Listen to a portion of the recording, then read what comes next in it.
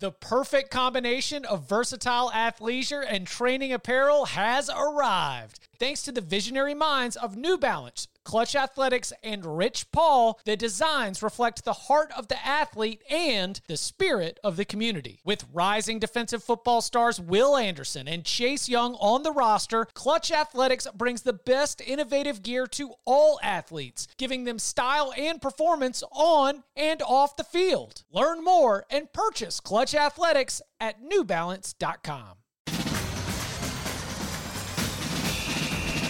Now Burrow going to launch downfield for Chase. Who's got it? Touchdown, LSU.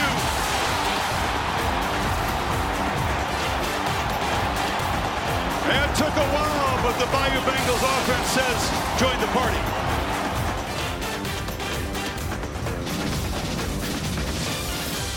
And welcome back to the Cover 3 podcast here on CBS Sports. We are counting down the top 25 teams in the CBS Sports preseason rankings. We are discussing them here in the Hurry Up Hot Seat. And today, it's time to call to the hot seat a familiar friend. It's Tom Fornelli. No friendship here, as you now have to hold down the hot seat. And Mr. Fornelli, to open things up, we saw the LSU parade last, basically until college football shut down again. Will there be an actual, literal hangover from the national championship season for LSU this fall? I don't think there can be a hangover simply because, like, if you think of what a hangover is, it's when the three of us are together somewhere out at, let's say, a bar called Jester's. And then the next morning, after we've been out that night, we're dealing with the repercussions of our celebratory nature as human beings. But the thing is, we're still there in the morning. Whereas if we look at the LSU team that won the national title last year and question about the hangover, it's like, well, who's going to have the hangover? Because almost everybody is gone. I mean, there were 14 players, I think, that were taken in the NFL draft. Yep. 14 were taken. 5 of them were first-round picks. Joe Burrow won the Heisman. He's gone. Clyde Edwards-Helaire was an amazing running back for them. Perfect fit in that offense. He's gone. Justin Jefferson set a school record in receptions in a season. He's gone. 4/5 of the offensive line is gone. Every linebacker who played for the most part is gone. Half the secondary is gone. The guy who's mostly credited with turning around the offense and modernizing it and bringing the best out of it, he's gone. Your defensive coordinator, the guy who had been your star coordinator before the other guy showed up last year and got all the credit, he finally got his crack at a head coaching gig. So it's like when you look at what LSU is going to be in 2020, there are a lot of new faces. The only one that's really there that I think everybody's going to recognize is Ed Orgeron. And I think because of that and because of what Ed's gone, I don't think Ed is physically capable of having a hangover. I think that he's too tough for a hangover. Yeah. So I can't say that there's going to be one. No. Well, so what are we supposed to make of this team? Like we knew what last year was. It was the Joe and Joe show. It was high flying offense, and all of a sudden LSU's turned into a spread team, but all the pieces are gone. And so what are we going to see? Are we going to see the old LSU, the old Ed Orgeron, or can Miles Brennan duplicate what just happened last year? Yeah, I think that's the biggest wild card in that, we don't know what to expect of Miles Brennan, who is a very rare case in college football today in that he was, a highly rated recruit. He was a 4-star player. He was recruited to LSU, and he didn't start. He saw some spot time, and then he did this crazy thing where he didn't transfer. Like, he stuck around, and he bided his time, saying, it'll be my job at one point. And now, after Joe Burrow, who did transfer into LSU, is finally gone and off to the NFL, Brennan stands in line to take over, and we're going to get our first real glimpse of who he is and whether he can live up to, his rating out of high school and if he could fill the shoes of Burrow. Because I think that with all the changes that we're going to see on LSU, football is still a sport in which the quarterback is the most important player on the field, and a large part of the time, what we've seen and we've discussed about many teams is there are a lot of really good teams in the country. But the ones with average quarterbacks typically aren't playing for national titles. If you're going to win a national title, you need to have a good elite quarterback. So Can Brennan be that guy? We can't say for sure. I will say that, he's right now, as we record this, he's in line to be the starter.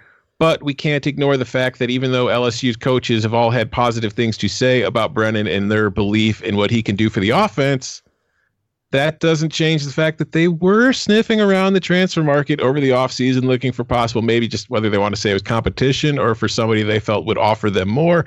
We don't know. So I think, there's a lot of questions about LSU heading into 2020.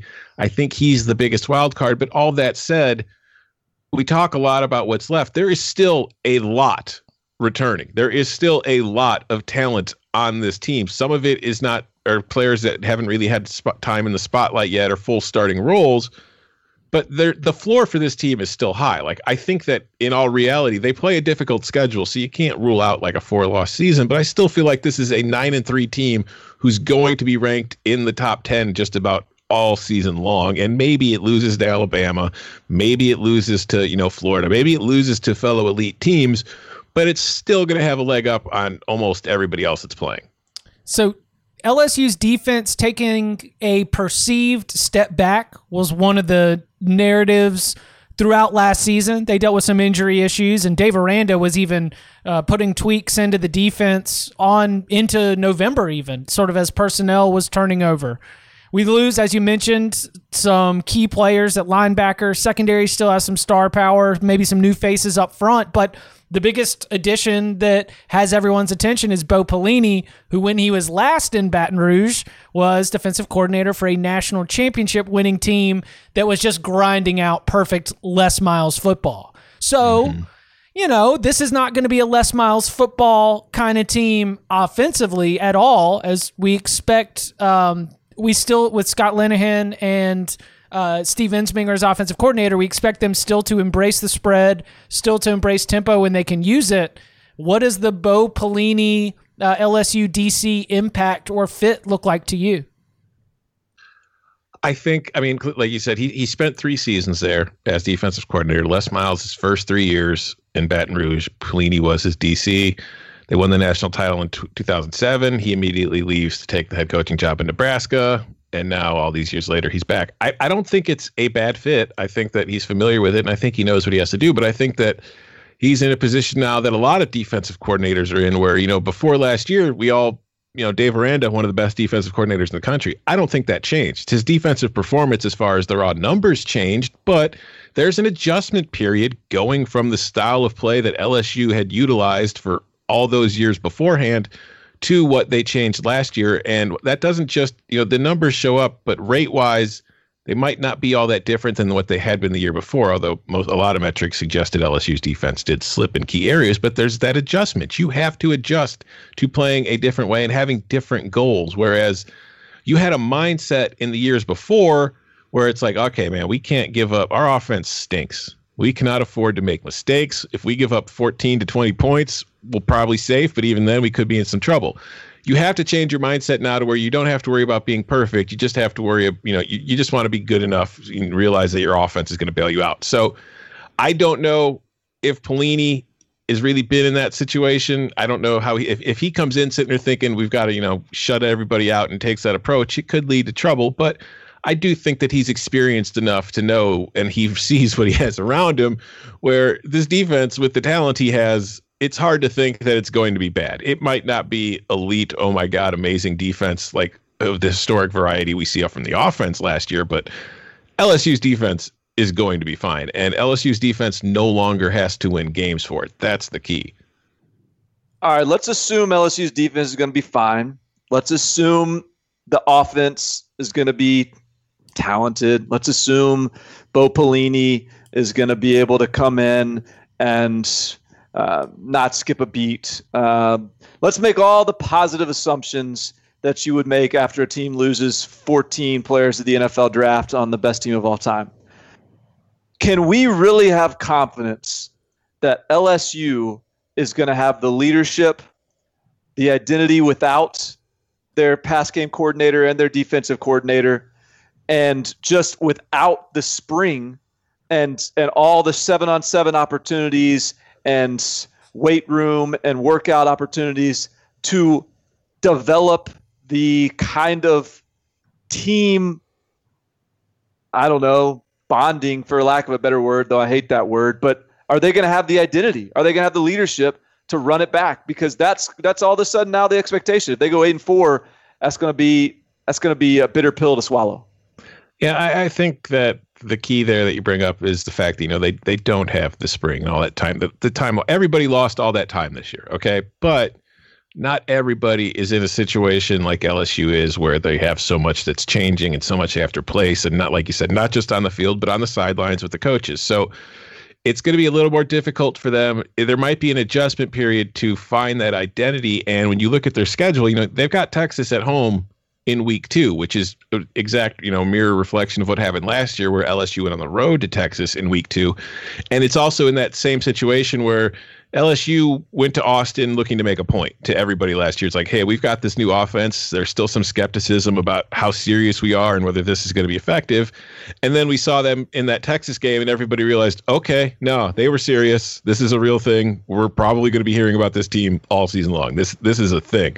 Well, Texas is entering 2020 with that same kind of mindset too, where they know that they have doubters, and they're going to go to Baton Rouge in week 2 thinking, man, we could go shock the world and really deliver a statement about what our intentions are for this season. So for a team like LSU that has so much to replace and a lot to figure out about itself, that is a tough game for them in the second week of the year, although I do think that being at home is going to be a huge advantage for them there. But I think if there's a benefit outside of that, though, it's that really the earlier part of the season, the schedule isn't as tough. Like, they get Florida in week 6. But if you look at how their schedule breaks down, the Texas game and that Florida game on the road, which is its first true road game, those are the iffy ones. But that allows them time to kind of get that identity that they don't have, to figure out who they are and what roles they want to fill. And hopefully they're in a situation where when they hit November, which is when things really get difficult, but hopefully if you're LSU, you know what you are, you know what you're trying to do. Everybody has its role. Everybody knows what it's capable of at that point, because November, man, they start off with Alabama at home. Then they get South Carolina at home, which, isn't a tough game compared to the rest, but it's also senior day for them because their last 2 games are on the road. They finish at Auburn and at Texas A&M. So when you look at that November schedule, it's like if LSU is sitting there at 2 losses before then it's hard to imagine them getting out of there without at least 4 losses on the season. So it's going to be a situation where they're going to need to use September as that time to figure out what they are and who they are and where they are. And that Texas game is kind of a speed bump that could slow that down. But I still think that all in all, they'll be cruising, I would say, by mid-October, and really kind of, signaling to intent what they're going to be the rest of the season at that point. He is Tom Fornelli, and he has been relieved from the Hurry Up Hot Seat. Tom, thank you very much. You can follow him on Twitter. You can read his story on CBSSports.com about LSU. You can follow him at Barton Simmons. You can follow me at Chip_Patterson. Gentlemen, thank you very much. Go Tackle.